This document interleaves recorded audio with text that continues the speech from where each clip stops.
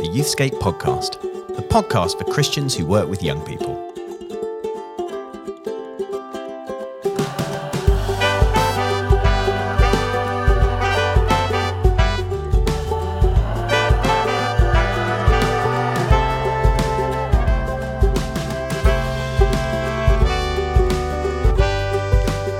Hello and welcome to the Youthscape podcast. I'm Martin Saunders. With me in a moment, Rachel Gardner. This is a sometimes weekly national youth ministry podcast looking at youth work among Christians in the UK and beyond. Oh gosh, you make it sound so good. And I just thought for once we'd have a sensible intro. Sometimes weekly. I mean, it feels like essential Sometimes info. weekly. So Rachel, Yes. how are you feeling today? I don't like to draw attention to what you're wearing because I don't want to objectify you, but you're wearing a jumper that actually says courage on it. It does, in very bold letters. But sometimes you sit in such a way that I can only see rage, and that makes me worry. Well, I didn't really realise that till someone on the team pointed that out. And then I was like, well, actually, maybe there is a link between courage and rage. I don't know what that link is. Why do you like to wear a slogan across yourself? Well, very, very gently asked. Do you know, I don't really wear slogans very often. And I have a bit of a thing about not wearing slogans, about not being a clothes horse for someone else's ideas. It's quite a passion of mine. But I like this. Yeah. I like courage. And I think it's a good jumper. And I think I look nice in it, which probably is that is the main answer. Oh. But also nobly, courage. It feels like the sort of thing that a woman of my age should wear across her chest. A woman of your age. Silence to that. So this is a season where we're thinking about innovation. Yeah. We've already had quite a few full starts, but we're ready to go again. We're not going to have a guest this week. No. In fact, we are going to have a guest, but the guest is you. Oh, righty on. And I can't remember the last time we've done this. But we're going to talk about your new book. Yes, thank you. And your new book is about sex. Mm-hmm. And actually, I think this fits pretty well into this series where we think about innovation. I don't think it's a bonus episode. I think it's absolutely on theme. Okay. Because we really struggle to do the sex talk, don't we? I mean, let's be honest. The one thing that every youth worker dreads is the fact that they probably at some point need to do the sex talk. And part of the reason for that is because if we get back into our time machines to 1990, to the golden days of youth ministry, we all know what the sex talk contains. Keep one foot on the floor. Don't touch what you haven't got. A back rub in the front room quickly turns into a front rub in the back room. Oh, all of that. I have never heard that. All of that. That should have been the strapline for my book. And there were many Joyce Huggett books, and we all knew exactly where we stood, and so we knew what the sex talk was. Yes, it's very mechanical, isn't it? But the culture has moved on so much and so far and so expansively that when we say sex in 2021, we are not. It's one of those words that immediately has this whole cloud of connections that it didn't have in 1990, and so I think. Us youth workers, and I'll include myself in this, I think we feel a little bit terrified by that. And we don't know what it looks like now to connect. Young people, if one thing is true, young people are still interested in sex as a concept and a conversation. But we don't know quite how to navigate that anymore. Yes, yeah. And so we sent you away. You did. Agent Gardner. You did. Like a couple of years ago now. It was. And we said, look, we're going to launch this new Youthscape book imprint. And we really feel like the first book needs to be, like, we need to have a new look at sex and relationships and young people in youth ministry. And you were terrified. I was. And we had a lot of conversations about it. And then you had a bit of a eureka moment. I mean, I'm sorry, this for an interview with you, this has not got a lot of you yet, but it will have. But I remember like you agonizing through lots of different ways of doing this. And then we had a bit of a eureka moment, probably two and a half years ago. It was before the lockdowns, and then you went away and you started to write like a mad person in your coffee shop. No, it was an empty church hall because of lockdowns, wasn't it? Empty church hall. Empty cold church, yes. And as part of that, you did some research, and I wondered if we could start there. Yes. So we've described a little bit of the kind of craziness. We haven't really delved into the dysfunction yet of sex and relationships in 2021. But what was the reason, first of all, for doing a bit of research? Well, I think we decided as Youthscape that Romance Academy, we still stood behind the values and the approach. For anyone that remembers it, I'm not going to go into it now, but we just felt it needed a complete overhaul and to rethink. So we took Romance Academy off and we closed it down. And then we said, of course, it always has to be about listening to young people and listening to the Spirit and listening to those who are ministering to young people. And so fairly early on, I think I came to you saying, I could write a book that's for a youth worker like yourself and myself who love young people in our community and want to have conversations in PSHE, the new SRE lessons or street corners or whatever. But I really felt, Martin, that actually the group that I was beginning to pick up more conversations and real confusion was young people who are self-identifying as Christians, who are choosing to follow Jesus, just really struggling to wrap their heads around puberty, adolescent development, hormones, sex, sexual ethics, gender identity, the whole shebang. And that in that mix was probably a parent or a youth worker or a church leader that was also saying, this feels too difficult to wade into. So I very quickly came back to you and said, can we really focus in? I love working with young people outside of the Christian community. That's where my heart beats most. But I just see this group of, this generation of young disciples of Jesus, just looking at us saying, oh, come on, guys, stop being silent, start speaking. Yeah. So it's because as well I was having conversations. I think I talk about it in the book, but it was a phone call in one of the first lockdowns that provoked me to write. Actually, it was a conversation with Pete Hughes where he said, fear is a cultural norm. It wasn't about the sex book. I hadn't started writing it then, but he just said, fear is a cultural norm. Don't let that silence you. I thought, I need to start writing. And then this young person rang me up, a 17-year-old, and she said, phone sex. What does Jesus think about phone sex? And she's someone I've been discipling for a couple of years. And I thought, wow, she's really wanting to think theologically about the fact that she's about to go into lockdown. All of her friends are doing it and not thinking about it. Yep.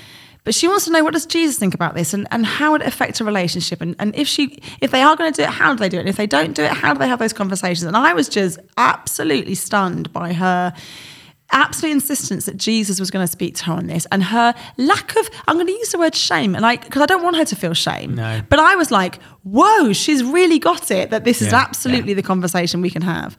So I wrote it for her and for young people like her that are doing this audacious thing of following Jesus, and I don't want us to be silent anymore. So what did you find out when you you talk to youth leaders? Yes. So just give me the numbers again. So it's sort of indicative numbers, isn't it? So it's 331 youth leaders, you might be there, who very kindly filled in quite a detailed survey. And I hosted 5 open conversations with youth workers in Scotland, youth workers in London and different parts of the UK. And then I had about 35 in-depth phone conversations with youth workers. And I actually specifically went after men by that stage, because by that point it'd been mostly women. So I really went for the guys, and they were fantastic. So it's quite a good mix of denominations and experiences as youth workers. And then I was like, right, I want to now get some voices of young people. So I had 551 young people who are anonymous, but they had to click that they self-identified as a follower of Jesus, not they're part of a church. I wanted them to be really I wanted them to really say, this is serious for me, not just some part of the church community. And they're all across the UK, and they're all across church denominations. Now, there are more females than males, self-identifying females than males, and they're more in the Church of England than any other denomination. But there's a diversity across there. It's not just one denomination. What I love about this, and I love about you and your integrity in the way you've approached this project, is, people who have a thing that they talk about, and Rachel, let's be honest, you are the person who talks about sex. Often will go off and they'll just go, do you know what? I know what I think about this. I can write a book on innovation or whatever. But I know I can write a book, and they go off and they just do it. They just write the book. And this is the thoughts that I think. And I think, without naming them, there are plenty of Christian leadership books that are just thoughts that I have had, off the top of my head. And what you've done here is you've actually gone, do you know what? I'm prepared to listen, to learn something. I've got some ideas. Of course, I've got some ideas about what's going on, but I'm prepared to be shaped and to listen to what's really going on in this generation.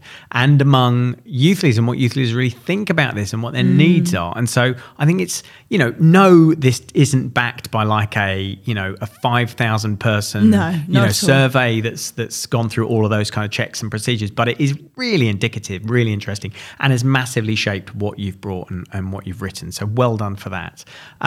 When you talk to youth leaders, our assumption coming to this, I've already started with it.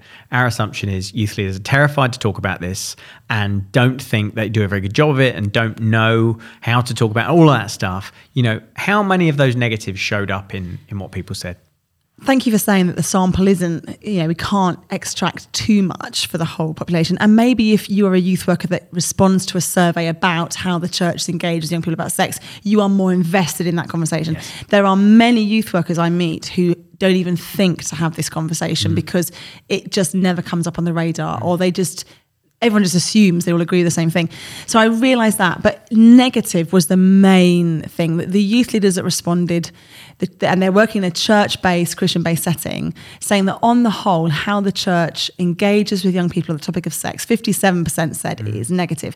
Now, breaking that down into different, trying to work out what they meant, so for some of them, they're saying, our church holds to a historic biblical view of sex, and that is damaging to young people. Right. Some youth workers were saying our church holds an open approach to having open conversation, and but actually because there's no teaching in there, that's damaging. Got you.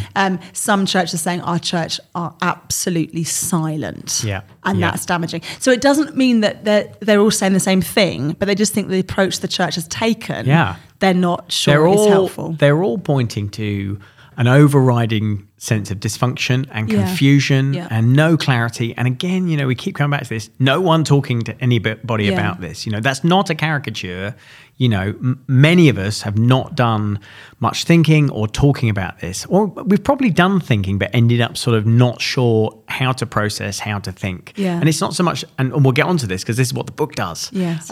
But, it's not that we don't know what to think. It's that we don't know how to think. We don't know how to process all these complex things because, as I said, I think the cultural norms and narratives around sex are so much broader and more complex now than they were 30 or 40 years ago. So what we're overwhelmingly saying is, we don't know what to do, but something's wrong. Absolutely. And I've been talking about sex with young people and listening to them and youth leaders for 20 years, and had someone else come to me and said, no one's talking to young people about sex, I would have been quite triggered by that because I've spent my entire time as a youth worker saying we've got to talk about this. And so because of that, I gravitate towards those that also talk about it. So in my little silo, I can hear really great conversations happening. But what I think I found with the research, which is why I needed to do it, was that the overwhelming reason, as you say, that people are not talking is one of fear. Yeah. So I think 20 years ago when I got involved, the teenage pregnancy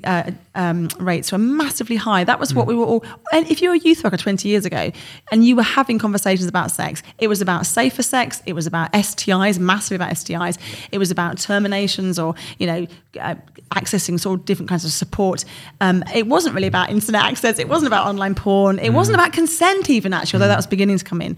And we were afraid in that we wanted to make sure it was age appropriate, and we still didn't have the evidence that talking about sex delayed a young person from having sex. We still thought that maybe, so that evidence was coming in. Oh yes, actually talking really is a preventative factor. But what we have now is, it's not about, did I get the name of the STI right? Should I go with a girl to a clinic to get like an implant? Those aren't the kind of the moral dilemmas. The moral dilemmas are, but what if I say what I think scripture means? Is that going to damage a young person that's questioning their sexuality? What does it mean to be a safe church for a young person? What does it mean to disciple a young person if they have questions around whether they can be sleeping with their partner and who their partner is and how do they deal with erections and masturbation? And all of this stuff just feels like the stuff that is always been quite challenging has got this added layer of just deep fear. And that is why Pete's saying fear is a cultural lie made me go, oh, I hate lies. I hate lies. So I want to talk, and I want to create space that we can disagree with grace, and we can open up spaces, and young people can come and wrestle with this stuff and wrestle with scripture. And that feels like incredibly life-bringing and just open and honest. And so in the book, I'm honest about where I land on some of this stuff, but it's not a book about my position on things. It's a book that is seeking to say, let's stop being silent. Let's ask ourselves why we're being silent. Let's interrogate those lies, and then let's make some plans. So I think back again, I'm going back to my glory days when I just, I was a teenager in the early 1990s. And interestingly, youth group talked about sex loads. Wow. And 1990s, we, as young people, didn't talk about it at all. So that was the state. That was an era. I now find it staggering that young people, that I've come across young people who will boast about and talk about which pornographic websites they're looking at. Whereas when I was a teenager, you all pretended you didn't look at top shelf magazines. You all pretended you didn't do that, and you didn't talk about. So it was all repressed in the culture. But church was this place where you would talk about everything. Now it seems to have completely flipped on its head. Church is this place like, oh gosh, we don't know what to say because there's so much going on. But in culture, young people are just talking about it all the time. They want to be at the forefront. Even from upper primary school and year 7 and 8. They want to talk about rights. They want to talk about sexualities and genders, and they want to talk about pornography and sex and consent and absolutely, all that stuff, and men and women and how they treat each other, all this stuff. And then I guess in some ways you'd say that's sort of terrific. Like, it's great that they want to have these conversations in the light rather than suppressing and not allowing them. But weirdly, at the same time, the church has gone, I don't know what to do. Yes. And when I asked these wonderful 551 young people, who overwhelming 94% said yes, they do want their church talking about sex. Bless their hearts. They're saying we want it. When I asked them, what from this list of 30 things do you want them to talk to you about? The top 3 things. Number 1 was how to have a healthy relationship. So they're automatically putting sex in the context of a relationship. Wow. Number 2, they're asking about what does the Bible teach us about the Bible, how to read the Bible. So they're straight away saying there's wisdom from our religious text, from our community we want to hear. And number 3 was how to set safe and godly boundaries. So again, I mean, it's the language that I put there. Maybe a young person that will do a survey for me online. I totally get all of that. But they instinctively say what we want the church to talk to us about is the distinctiveness of being a follower of Jesus and how to do this. But what came over so clearly, Martin, was they want to do that in a space that is shame-free. Yeah, okay. They don't want then to be overloaded with the sin language of if you've masturbated, you're a sinner. If you're gay, you're a sinner. And they just want a space where they can ask these big, massive, who am I? I'm a follower of Jesus. What does that mean? Questions. So because I feel like I'm othering people who don't find it easy to talk about this in their youth group context, I'm just going to fess up here and say, I find this difficult. Yeah, okay? It's not easy. So I definitely have not done as much talking about sex in our youth group. It's especially difficult for me because I've got 2 of my own young people. And every time I say the word sex in a youth group, they absolutely they sort of have an allergic reaction. But it's still, it's something we need to talk about. But I just want to say I'm not saying that's something that's other people's problem. I'm definitely part of this. But what happens in a youth group when we don't talk about sex? There's a cycle that happens, and this is definitely what came out of the research with the youth workers, is that often a church will start, or a youth worker will start by saying, well, the reason we don't talk about any of this, whether it's upfront teaching, which I think probably is the worst way to do it, or one-to-ones, or whatever it is because our young people, they're not asking questions. And then because that's what they assume, this doesn't become a topic that's ever talked about within the volunteer youth work. They never get resources about it, they never go to train days about it. So it doesn't become a topic that the youth workers themselves feel confident to handle. Then because of that, they don't really know what they would say. So then someone says, well, actually, I'd quite like to have a conversation for our youth group to do this, but what would we say? But there's no forum for having that chat. And then because of that, they don't then create spaces for the young people to even put post-it notes on the wall, like what questions would you want to ask? Or there's never any space for any of that. And then because of that, guess what? Young people are not sat in your, put their hands saying, excuse me, Martin, could we please talk about puberty development? So, and actually we're putting a lot on young people to be the one to say, I have no idea how you guys would react, but I'm going to be the person that just puts it out there. I want to talk about sex. That does not happen. So what tends to happen is, a youth leader or a volunteer, we will start talking about sex when there is a pastoral issue around it, or when a young person, there's an incident that they all know about on TikTok, and then suddenly we're having to have conversations about something at the worst possible time, when actually there's a very vulnerable young person who's in the middle of all this. So it becomes incredibly messy. And then the church leader's like, oh, well, it was a mess. You're like, well, then it is a mess, isn't it? So I think we need to break that cycle, and we have to be the ones that break that. So I'm just going to give us a little sort of guide to where we're going, little outline, just to tell you where we're going. Just in terms of church history and end of the world? No, just in this podcast. Oh, right, okay. So we aren't going to shy away from a couple of direct questions. Okay? So I'm going to ask you some direct questions, because I know you've dodged them all in the book. But but I do, first of all, because we're talking about innovation and we're talking about kind of, you've really worked hard to try and bring something new here, and I think it's amazing. So I'm just trying to get you to show off your work, really. Aww. I'm like, when like one of my kids has done a good painting or something, yes. and I FaceTime everyone I know. I'm like, look at my kid's painting, and they're like, it's not that good, but it's lovely that you love it. Well, it's a bit like that, except the painting's really good, and it's not a painting, it's a book, and you're not my child. Thank you for all of that. Anyway, that was a very long sentence. Tell us a little bit about, just give us a little kind of idea without giving the whole thing away, of this kind of framework that you've come up with, and why that's at the heart of the book, and so what's in there. I wrestled over this for ages. Like, what is the goal? Why are we having these conversations? In the 1980s, it would have been to stop teenage pregnancy. In the 1990s, it would have been to kind of vouchsafe virginity. Like, what is it? So what I put at the center is sexual well-being, like shalom.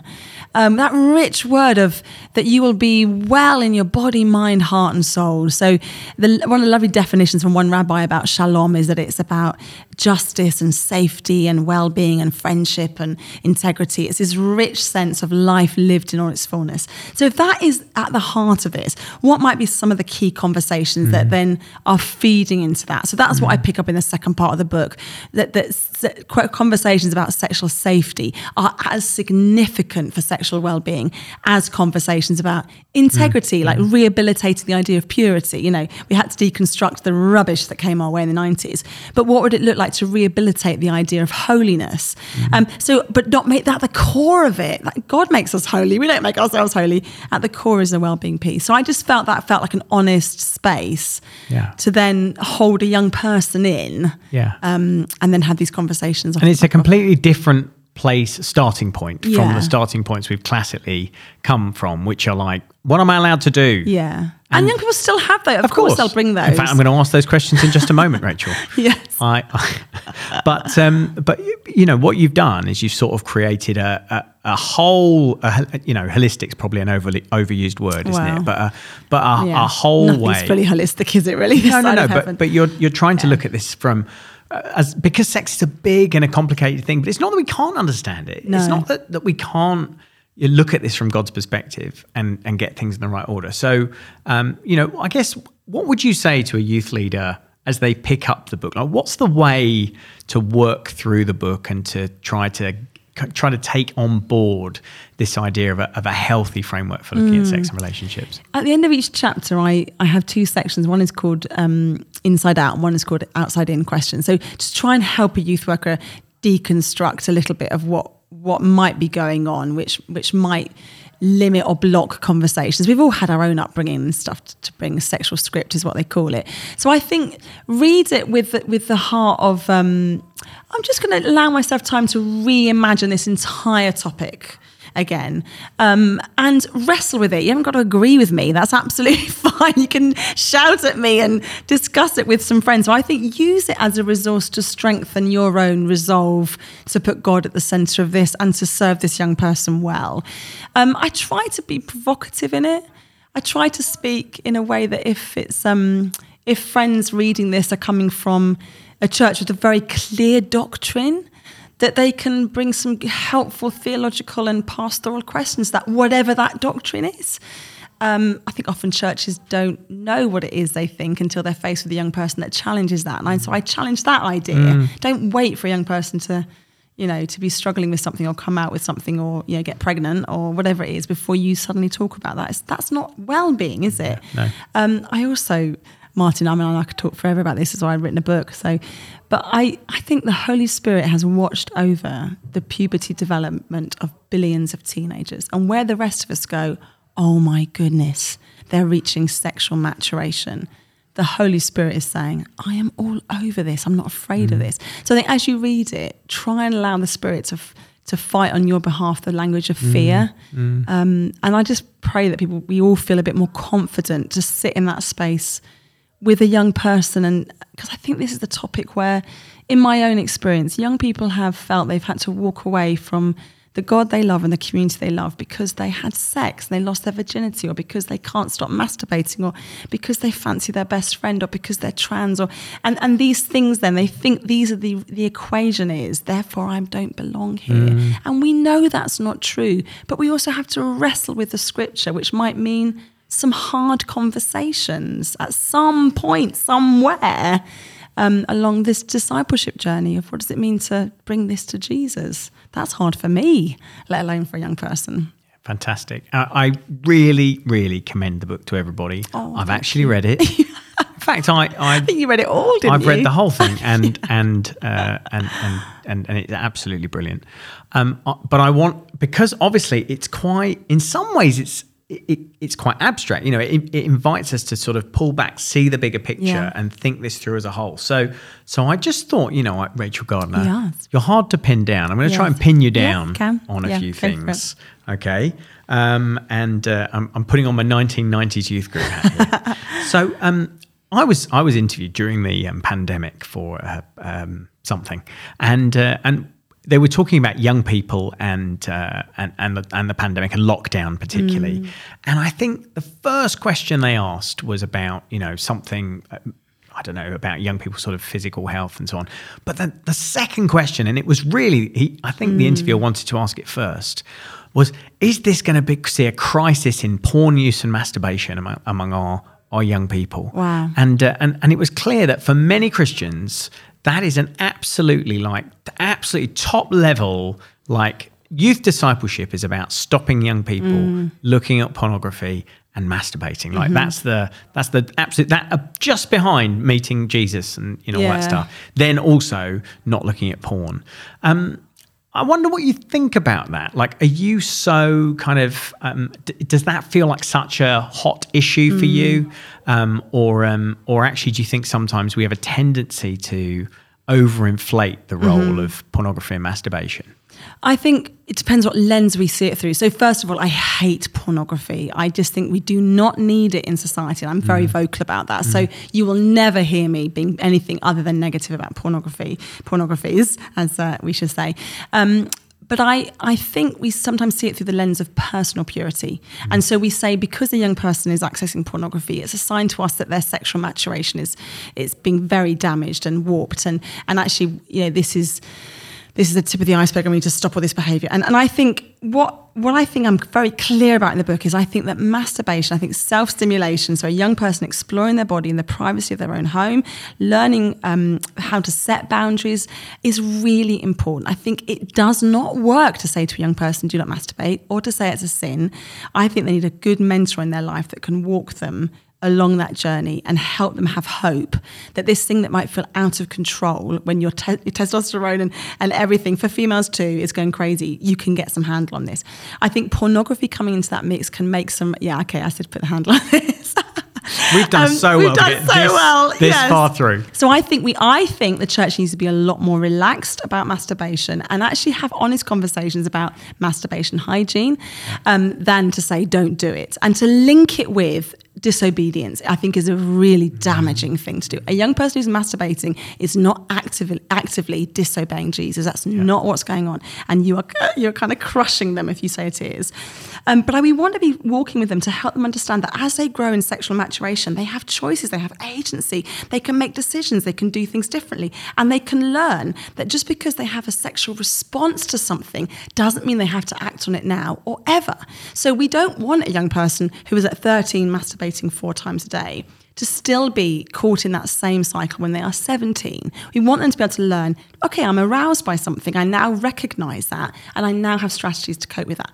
That, can I just say, is a very unusual young person that can do that thinking on their own. Yes. They need somebody alongside them. It could be a slightly older teenager. It could be a friend. It could be a youth worker that is not squeamish about this stuff. Yeah. And I think girls need this. I talk quite a bit, don't I, about just how for me, masturbation, that was my thing. I was a teenage girl that didn't want to be sexually active before marriage. But masturbation, I was caught in that. I felt so dirty. And for years, I carried around with me this deep sadness and shame about my sexuality. And I didn't know how to deal with it. And I needed to know that Jesus was not receiving that as me being willfully disobedient to him. I was just trying to work this stuff out. Yeah. So I think there'll be some folks that will read the chapter on puberty and masturbation and be like, whoa, what? You've opened a can of worms. Yeah. But I don't care. I think we should open that can of worms. And I think that is important. I think for this generation. That's great, and I agree with everything you just said. I'm gonna throw myself under the bus with you. Okay, we're going down together.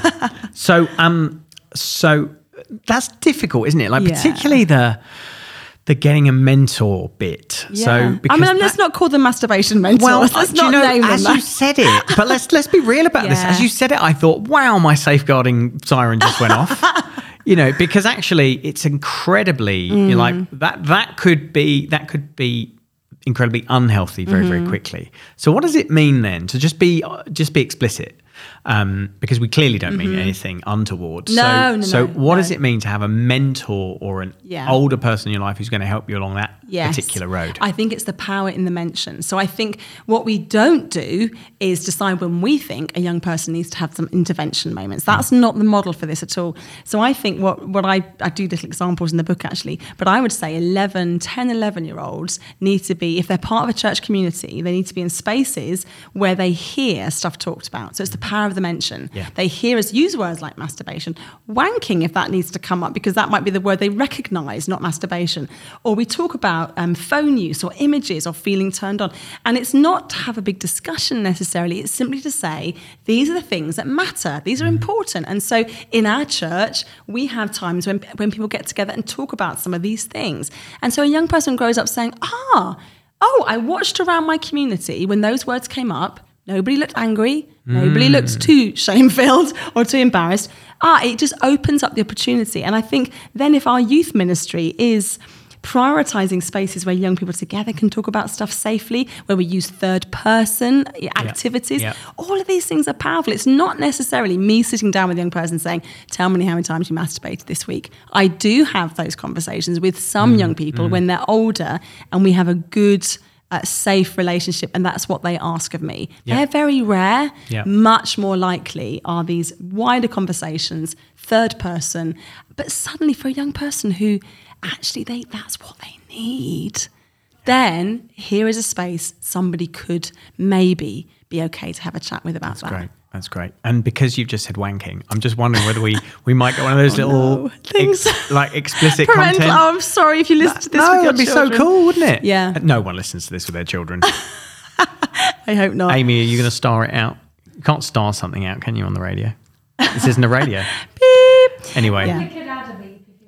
But language is an important one. I think that's why I called the book The Sex Thing, because we use the word thing to try and kind of explain what we mean, and no one knows what we mean. Yeah. So I am quite an advocate for explicit, good but clear language that we need to use. But I'm not going to have you duck these tough questions any longer, Rachel. So The classic question in youth group was like, how far can I go? Okay.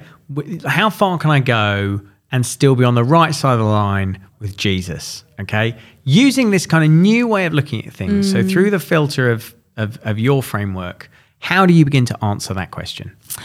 Without wanting to sound like I'm dodging it, I think it is very important that it is about the young person that you have in front of you. And I'm an advocate for teaching up the front, big picture stuff, but discipleship is about this young person and where they're at and what they need to know. So my emphasis with young people always is very clear. What is sex? The kind of emotional and the physical. I get really clear about what, is oral sex? What does that mean? And then coming back from that and saying, if we believe that sex is the union of two bodies in this beautiful kind of thing that does more than simply a lovely orgasm and nice feelings, hopefully, then actually what do we want to put around it? What hedge do we want to put around it so that we make choices about when it is that we're going to experience that? And I think this is why youth ministry is so tough, Martin, because it would be lovely if we could do one talk when they're aged 11 and that's see them neatly through to their 18. Their brain is a little bit more developed. Absolutely. So we have to keep reminding them of stuff. And I would say what you'd say to an 11-year-old is very different. I'd be a lot clearer with an 11-year-old. Actually, probably not doing that. Probably come up with lists of things that you wouldn't do. But with a 15-year-old, I wouldn't be saying that. I'd be saying, what is it that you think now? What do you think is actually the line is overstepped? And what does it mean today to say, Jesus, will you help me to know what decisions to make? You're treading a very difficult line because you want to avoid the Jesus is in the room seeing everything that you do, kind of horrible, traumatic thing. You want to kind of help young people set their own boundaries and know that when those boundaries have been transgressed, either because they've overstepped them or someone else has, that they're part of a community that helps them to kind of think through that, decide to do differently. So this is where I think there might be a moment, is I think 20 years ago, I was quite fixated, like everybody else was, on virginity. Yep. Like, make sure no one has sex. Yeah. Now I'm like, I don't believe that in the moment of sexual penetration, something happens to a young person that they can never come back from. I don't believe that's what actually happens. I believe there might be lots of stuff around that situation that might be difficult, painful. And I believe, oh my goodness, that's really, maybe if that young person regrets that, that's heartbreaking. But I'm not going to obsess on that one moment, stopping them do that one moment. I think it's really important that we without hijacking this, talk about my own book, but in my book, yes. The Man You Made to Be, that no one buys, available now.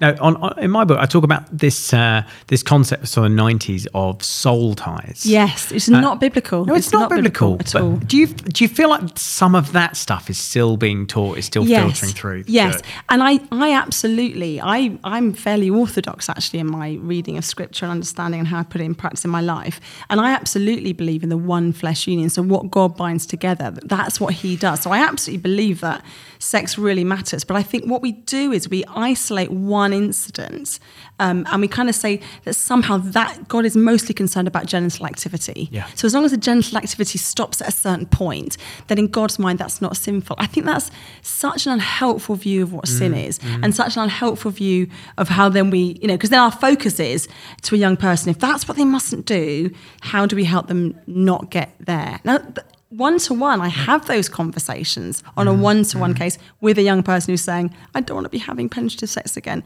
I'm not sure where I put the boundaries in. Great, we'll have those chats. Yep. But I don't start by saying to a whole youth group, just so you know, everything within the box, don't touch it, and then everything will be fine.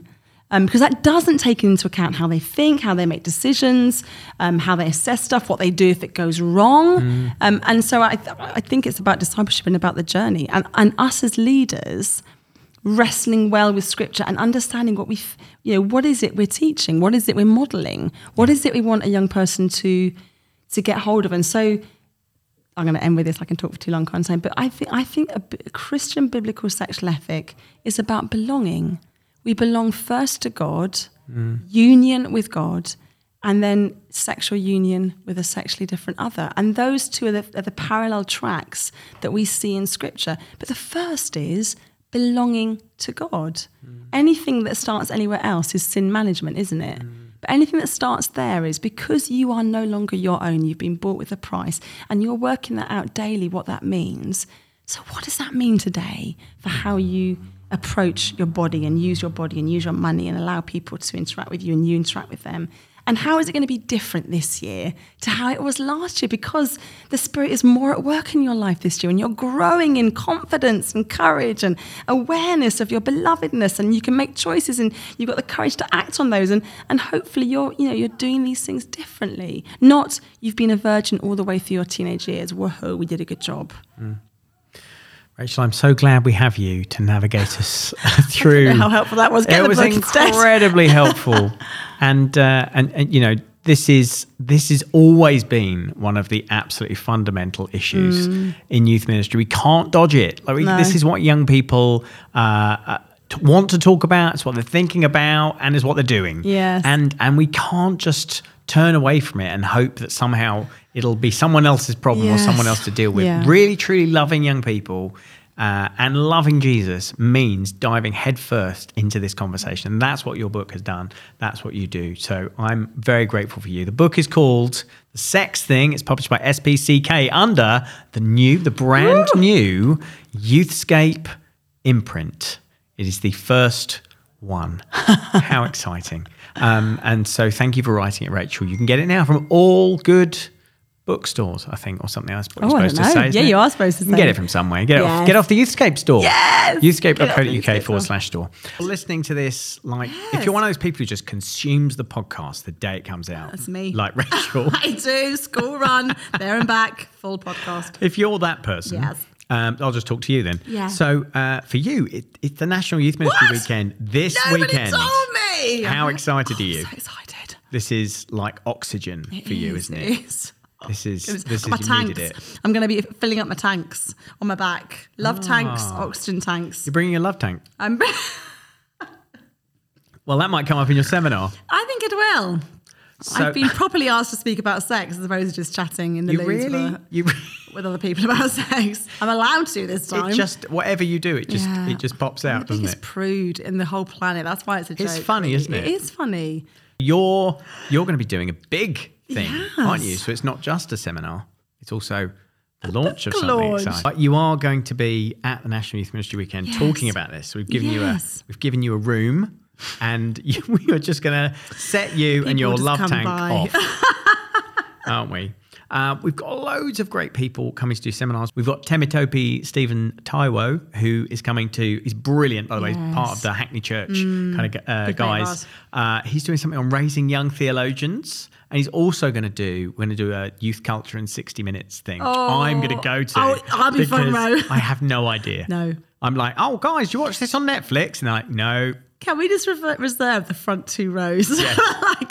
For the oldies. Our generation. I know. I think, because I ask my young people, I'm like, oh, have you watched that? And they're like, no.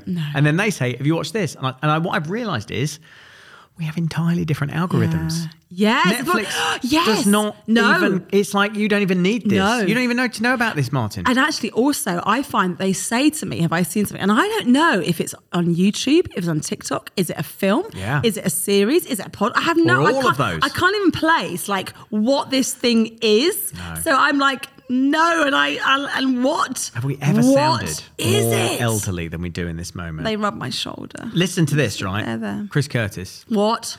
Who are Generation C? What? And what do they care about and need? Right? So that is going to be goodness. like, That's I don't even know awesome. there was a Generation C. Get yourselves there, people. When Chris Curtis, did he come up with that? Yeah. Because the thing about our beautiful Chris Curtis is he is an incredible thinker. And whereas Martin and I will talk about, you can ask us to talk expertly about anything, we'll give it a go. Chris will only speak on those things that he has been spending a long time thinking that's right. about. That will be He marinates. absolutely, He marinates. Genuinely, that Not like a teenage boy on a residential holiday and in his own sweat. I'm not speaking from any recent personal experience there, but he marinates these things, and he like really a fine does have wine. something to say. It'll be great. Get there. We've got 5 reasons why young people leave the church before 18 and what you can do to help them stay. About that for a clickbaity that seminar. That is very clickbaity. And I want to let me tell you about Sarah Bruhl. I'm very excited about Sarah Bruhl. Now, sometimes we invite, you may already be a big Sarah Bruhl fan, but we try to invite a mix of people you've heard of, like Pilar Archie's coming to speak Saturday night. People you've heard of, maybe people who are brilliant, but you might not have heard of. Yes. And Sarah, for most people, will be in that category. But I have a sneaking suspicion that she's going to set this thing on fire in a good way. Yes. She's not like a pyromaniac. And so you're going to hear her on Sunday morning at the event, but you can get a sneak peek on Friday night. She's doing a seminar on her personal passion, which is personal revival. So it's the whole Send Revival, Lord, Start With Me thing. And what a great way to start a weekend like that is to say, God, I have all these dreams for our young people, but I want to start by just meeting you again. Start with me. So I think that is going to be, did I say fire? I'm going to say fire again. It's going to be fire. Well, over the summer, I was reading some Catherine Booth stuff. Oh, you like a bit of Catherine Booth? Well, I did message Danielle Strickland and say, I think... You dropped something? I do, yeah. Well, no, anyone can message her on social media. And I said, I think I understand you a bit better reading Catherine Booth's sermons. So these are sermons that she gave in West London in like 1822. And they are, I was like... Martin would have booked her for the final night of the National Youth Ministry Weekend. Catherine Booth, she comes out with some strong, drop the mic moments. And so I suggest all of you go and get hold of some of her sermons and read them. I totally agree. Readiness for this personal revival stuff. I was just saying exactly the same thing to Kanye West the other day. Were you? I dropped him a message, and I got a message back that said Kanye West does not read these messages. But Danielle Strickland, she's part of the tribe. That's why I name her. Okay. She is. Okay, no. Youth Ministry Tribe. She is. Cheers. You carry on. So can't wait. The other thing to say is we squeezed in a couple of extra speaks at the last minute. So do they know? I hope we just invited them for lunch at the Resort World. And I hope so. Oh no. I'm really excited that Pete Hughes is joining us. Pete Hughes is the pastor of KXC. Yes, come on. And we have his band every year. We abuse the name of his band. And now we've got him. And he's written this book, All Things New, which is absolutely brilliant. Yes. And without wanting to say everything is about satellites, it really chimes with everything that we've been talking about in terms of satellite stuff. So it just felt like such a good idea to get him along. And thrillingly, he said he would come up, and he's even bringing the family, I think. So you can meet Pete Hughes' children if you want. Oh, but he genuinely thinks he's just come for a fun day out. Yeah. Just check he read the... I don't know if he's bringing his children. I made that all up. the way to the bottom of the email. Yeah. That is so cool. And we will be there waiting for you at the top of the escalators, waiting with our arms outstretched to welcome you. It's not metaphorical. She really will be. I might even wash my animal print coat because I do live in it permanently. It does smell a little bit. So I might give it a little bit of a spruce up. So any hugs are COVID safe and personal space safe. Why don't you spray it with a can of Lynx? Just like that boy on the youth residential. What I found in the pocket of this animal print coat is fake fur, by the way. What I found in the pocket was 2 pepperamis that I obviously bought for the kids like about 3 weeks ago and forgot were there. Honestly, this is the coat that keeps giving. So I'll be handing out treats, pepperamis, nuclear waste sweets. That's what teenagers in Blackburn give me. They give me nuclear waste sweets. I can't work out if it's because they like me or they hate me. I don't know what it is, Martin. Handing out sweets and pepperamis. It's like your Romance Academy days. Whoops. Anyway, I think we come to this shuddering conclusion of this second episode or third or whatever it is. And as per usual, thank you, Lord, for Amy, who will make this all beautifully sweet. And we will see. I thought you were closing in prayer. Well, I don't know. I feel like I should. How else do Christians close things? How do you know? You know, we've done about 300 of these. How do you know if anything is finished until someone prays? I mean, that's what I want to know. It's amazing how you always feel like it always feels like you've never done one of these before. I just reach the awkward feel, don't I? Oh, right, gosh. Martin, you can end it. What an utter shambles we are. Whoop, we'll see you next time.